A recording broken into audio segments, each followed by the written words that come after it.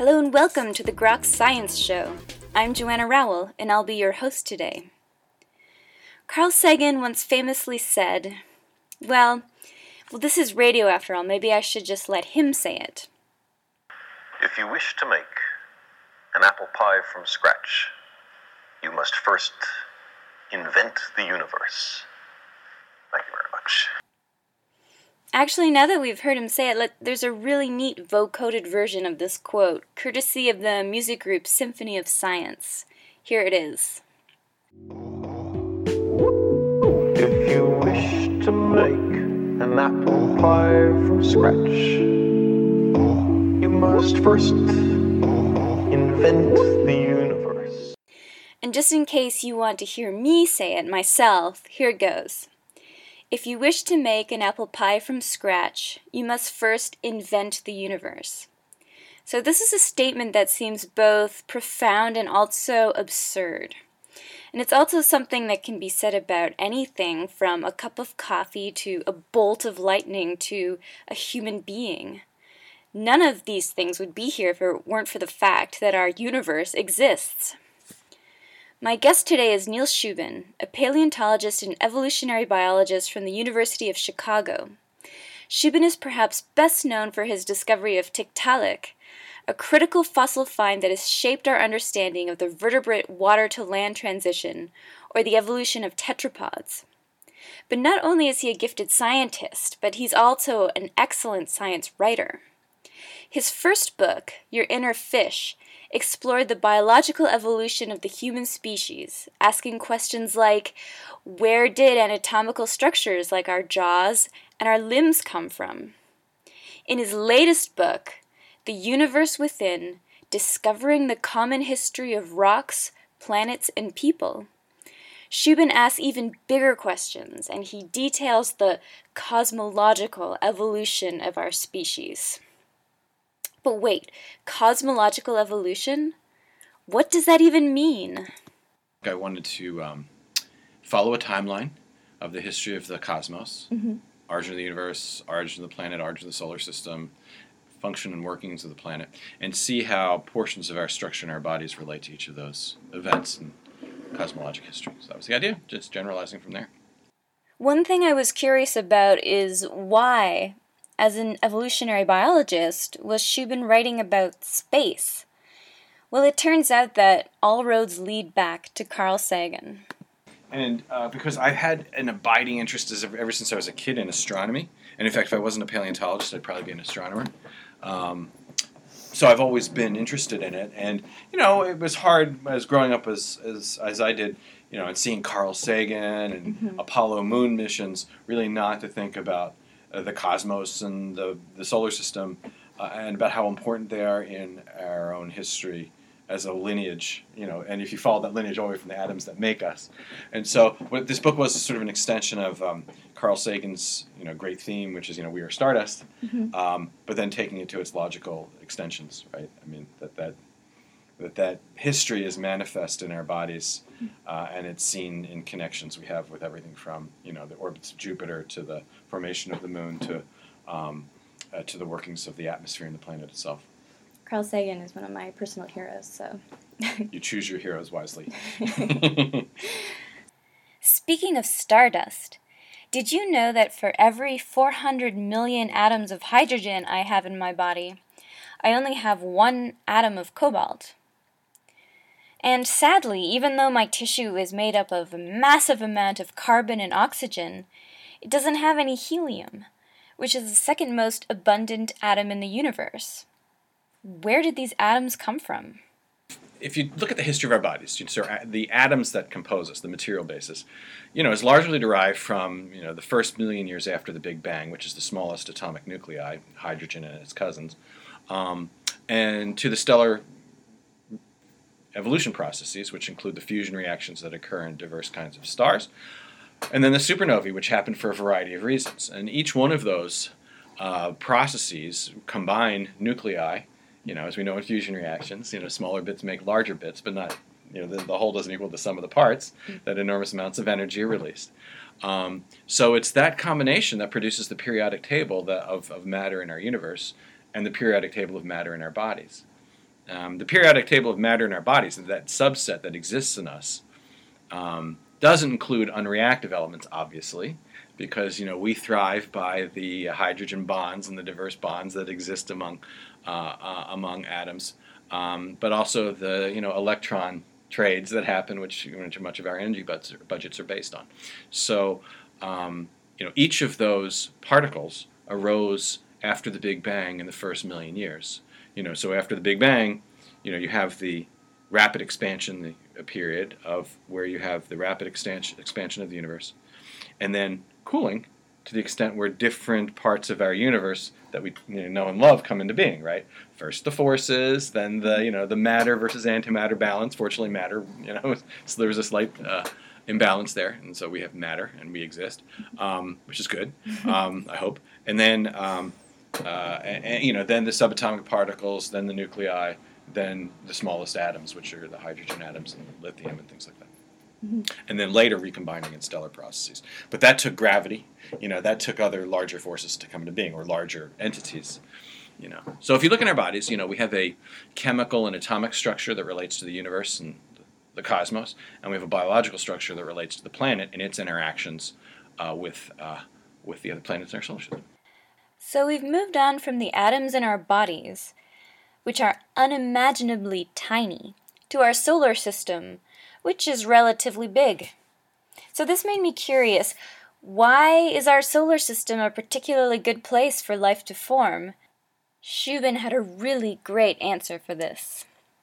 Well, it's not just our solar system, but it's our place in it. Mm-hmm. So the Goldilocks phenomenon, which we all read about. We're at the right distance from the sun for the right balance of heat and size and mass to allow liquid water and plate tectonics to occur, which provides the stability for life to evolve. I mean, life requires it requires stability and change, but stability is a big piece of that. We can't be like Venus, which is super hot. We can't be like other planets, which have a fixed rotation where they have a hot and cold. They have the dark side and the light side. So, basically we are the right distance from the sun of the right sized planet for life to have evolved. Now, when you think about our solar system, our place in that solar system mm-hmm. and where our planet formed is really dependent on the other planets that formed there. Remember, the formation of the solar system is such that what you had is a dust cloud that was swirling the forming sun, and matter was accreting. The gravitational attraction of matter was mm-hmm. accreting to produce the planets of our solar system. But there's a competition for matter. And the 12-ton gorilla here is Jupiter. That's the one that is most massive and exerts the largest gravitational pull on our planet. Mm-hmm. So that not only the formation of Jupiter not only influenced the size of our planet and the position of our planet, but it also influences the orbit of our planet in very regular ways, which have shaped much of biological evolution. I feel like I've read that Jupiter also attracts asteroids and things to itself to protects the Earth in some way. Yeah, exactly. So there's asteroid belts and there's rotations of asteroids. So there may be statistical properties of Jupiter that affect the collision of asteroids on Earth, which have themselves affected evolution. Mm-hmm. So when you think about, there's some grand interconnections in space and biology. I mean, when we think of as biologists, I mean we see those connections, right? When you're a biologist, you see the evolutionary connections among mammals, people, fish, worms, and flies. We work in them every day. But in the same manner, we see, as we look deeper in time and broader in space, what we see are deep connections that have influenced our evolutionary past with Jupiter and the moon and other places and other things like that. So I got pretty excited when Shubin mentioned the moon because, well, our moon is a little weird. It's really big compared to the size of our planet, and it gives us the tides, and, well, it's beautiful.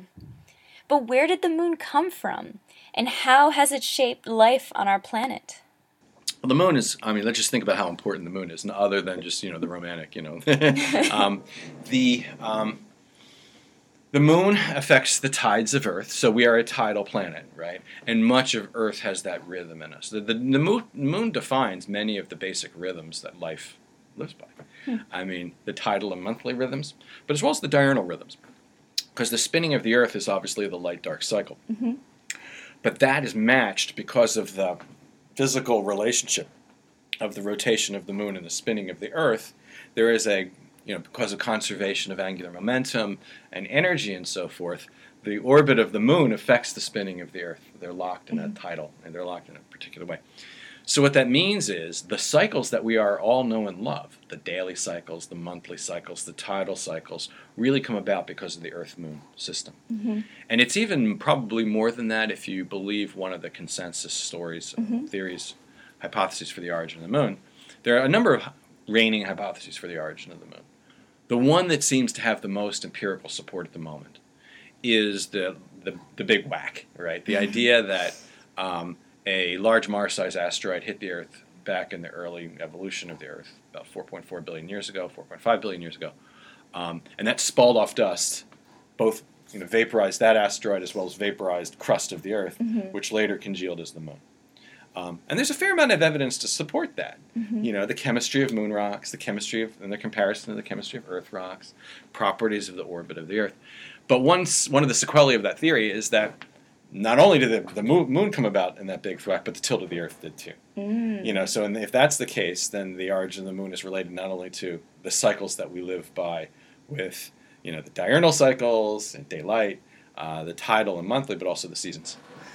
So those are the fundamental clocks inside our bodies, and all animals are tuned to those in many ways. Some very subtle, some very profound and deep.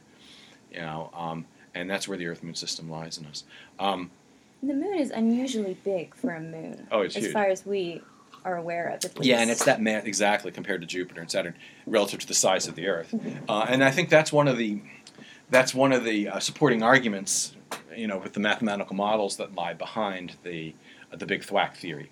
It accounts for the mass of both bodies. What did the thwacking? Was it an asteroid or was it A Mars-sized asteroid? Mars-sized asteroid. Yeah, you remember, the early congealing solar system was, dust surrounding the sun that, ever larger clumps are forming. Well, those clumps are knocking into each other, and this is thought to be one of the consequences of those knocks. But, one thing we learned about in biology, right? It was one of the Biology 101. What do you learn about? You learn about circadian cycles. You learn about circadian clocks, the genes, period, and timeless, and all these. Those are really fundamental properties of animal life, and, the rise and fall of DNA, protein and DNA activity through the functions of these diverse genes in flies and people and hamsters, happens on a diurnal cycle. So much of our biology is tuned to these cycles, and we take a lot of it for granted. And one thing I wanted to do in a general book was to tell those stories, which are kind of obvious to a working scientist. We all learn about circadian rhythms, and we all learn about how fundamental they are to molecular biology. But most people don't know that, and most people don't know how much of our biology has clock-like properties at the base of it, including much of the physiology of our organs. That's true. It's something that we understand intuitively, but we might not think about.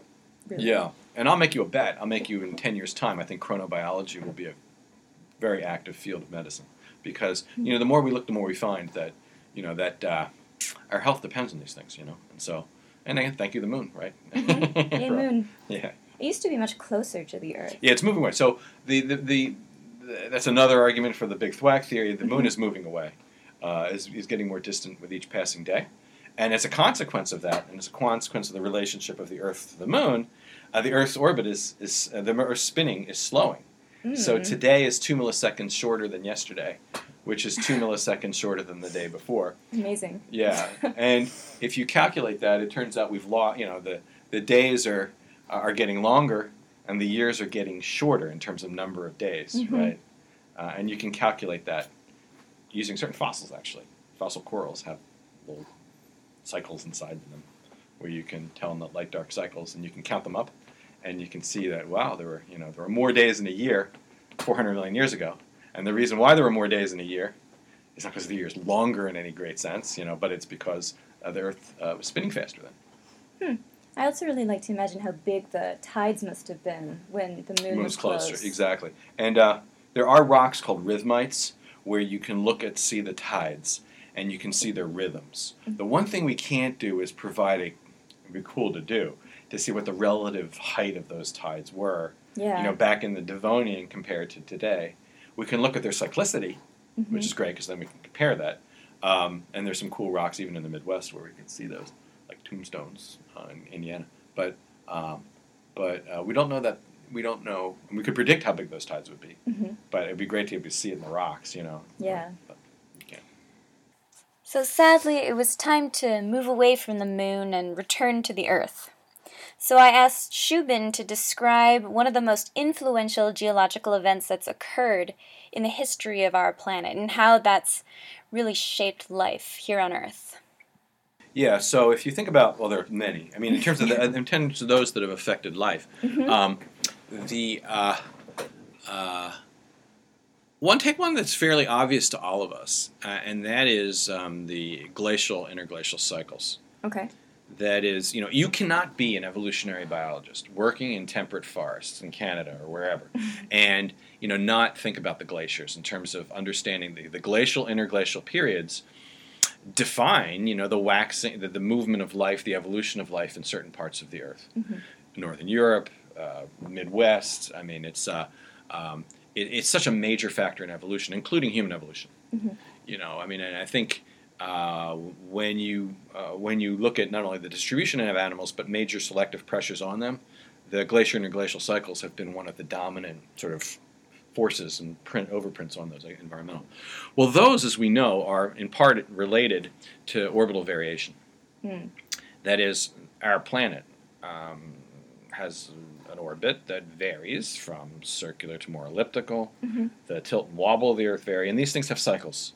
100,000 So the axis of the Earth wobbles a little. Yeah, exactly. And these happen of regular intervals. So there's a 100,000 year cycle of eccentricity. There's a 40,000 and 20,000 year cycles superimposed on that of wobble and tilt as well. Well, you think about those patterns, and if you superimpose them, they produce a prediction, a quantitative prediction of when you would have likely glacial and interglacial periods. Based on those orbital properties, you'd have different amounts of heat, transporting through the Earth in different ways. And as a consequence of that, a prediction was made back in the several decades ago that the orbital variation should match largely the waxing and waning of the glaciers we see, the interglacial period. Well, it turns out that cycle is largely there is an effect of the orbital variation.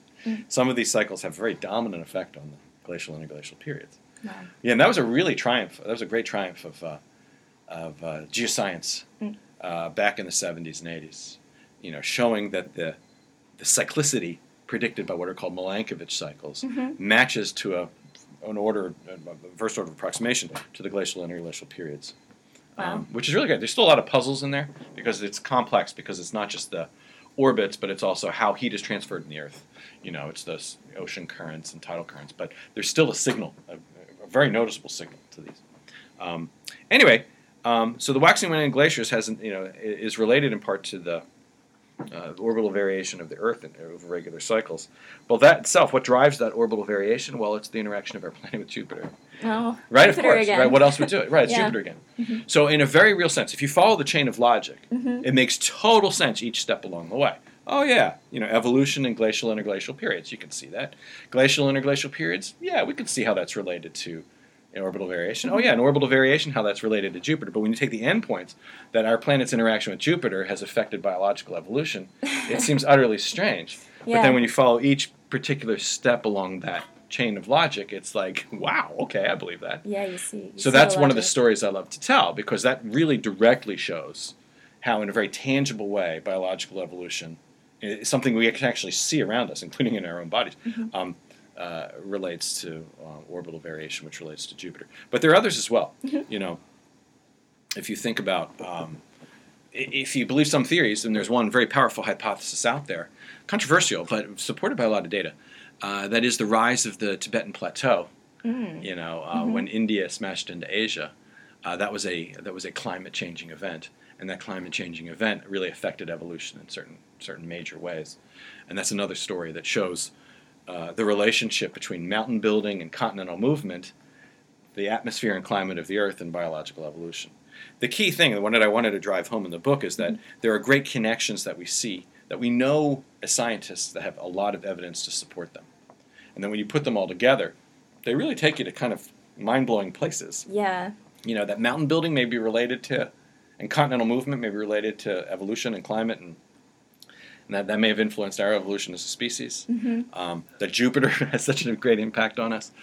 And that the moon is so important. I mean, when you see these things, the evidence is there to support it, but it's kind of like, oh, wow. I mean, when you think about it. So I loved writing about it in the book. Yeah, it really drives home the improbable nature of our existence. It depends on so many of these things just being perfect. Yeah, exactly. I mean, and right. It took so many things for, to be perfect, to be sitting here with you today, right? Everything just had to go perfect. My son had to get better. I had to be at the right, Yeah. So, you know what I mean? You can say that about everything that exists, but because it's, everything, when you add up all the events that had to happen, it's just so unusual. It's the craziest thing in the world that I, actually walked to work today.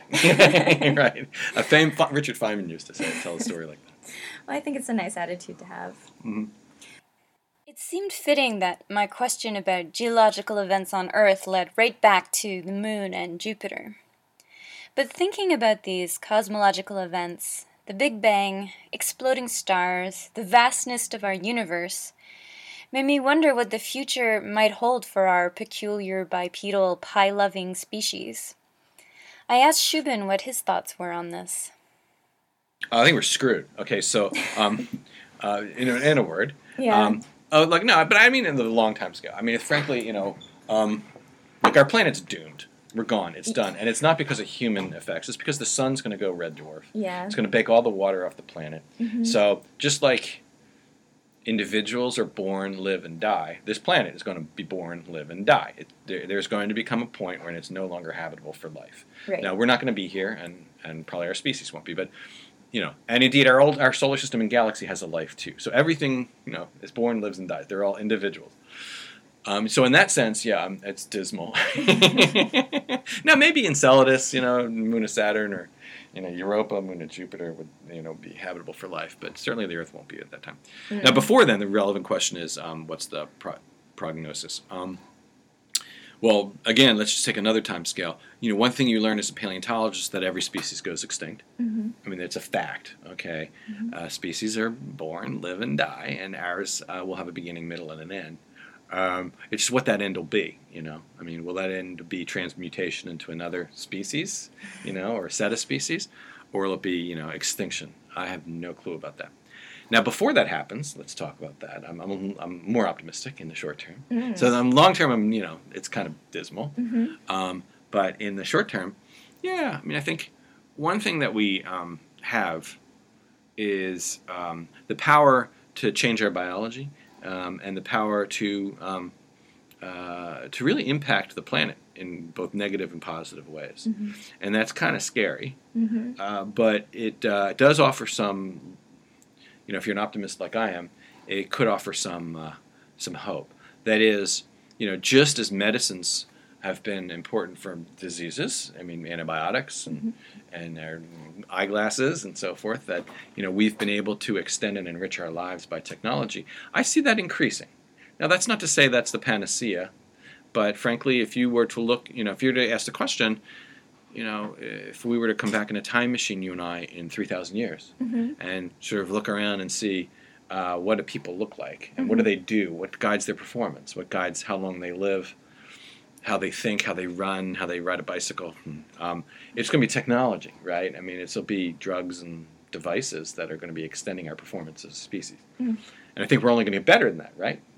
Neurobiology, I mean, as we learn more of the brain. Cell biology, as we learn more about cell death and aging and disease. I mean, it's just inevitable that the quality of life will increase. Now, that doesn't mean we as people won't find a way to screw it up. So it's not just technology, but it's access to technology that'll make a difference. And we stand a very real chance of living in a world where we will cause a speciation event, if you will, among different kinds of humans based on technology.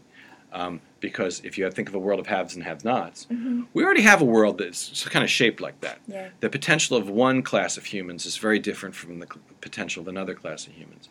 The cause of death of one class of humans is very different from another set of classes of humans. I mean, most human beings die of infectious diseases, things that actually aren't that common in a society that we live in. Which our diseases are diseases of old age, cancers and cardiac problems and things like that. It's not, malaria Yeah. and diarrhea that kills us. So I mean, we're already seeing that impact, and I think unless we take care, we will see an ever increasing divide. Now that need not happen because technology does have a way of getting cheaper, and more accessible. That's I mean, true, yeah. if you go to, I just worked in Ethiopia a few months ago. Everybody has a cell phone. Everybody. I mean, they're more plugged in than we are in some ways. I mean, because so technology's gotten significantly cheaper. So I mean, I'm not painting an entirely dark picture because I'm just painting an unpredictable picture. Right. I'm The universe is an unpredictable place. And that's what you learn about evolution. It just doesn't. You kind of know what the parameters are going to be, but I can't tell you what it's going to look like in 4,000 years. You never know when an asteroid is going to whack us again. Exactly. Well, here's hoping that we don't get thwacked anytime soon. Well, at least not until the next iPad is released. But in the meantime, I highly recommend Neil Shubin's latest book, The Universe Within, Discovering the Common History of Rocks, Planets, and People. There's really just so much mind-blowing science in this book, and it really demonstrates how interconnected our universe is. Well, right now it's almost 8 a.m. here in Chicago, and I know exactly what I want for breakfast. Apple pie, fresh from the universe's oven. Thank you so much for listening, and if you want to hear more, check us out on groks.net, Facebook, and Twitter. From everyone here at the Grok Science Show, including Charles Lee, Frank Ling, and Forrest Golden, I'm Joanna Rowell. Have a wonderful week, and keep on grokking. We're all connected to each other biologically, to the earth chemically, to the rest of the universe atomically. I think nature's imagination is so much greater than man's. He's never gonna let us relax. We live in an in-between universe where things change alright, but according to patterns, rules, or as we call them, laws of I'm nature. this guy standing on a planet. Really, I'm just a speck compared with a star. The planet is just another speck. To think about all of this, to think about the vast emptiness of space. Billions and billions of stars, billions and billions of specks. The beauty of a living thing is not the atoms that go into it, but the way those atoms are put together. The cosmos is also within us. We're made of star stuff. We are a way for the cosmos to know itself. Across the sea of space, the stars are of Earth's sun. We have traveled this way before, and there is much to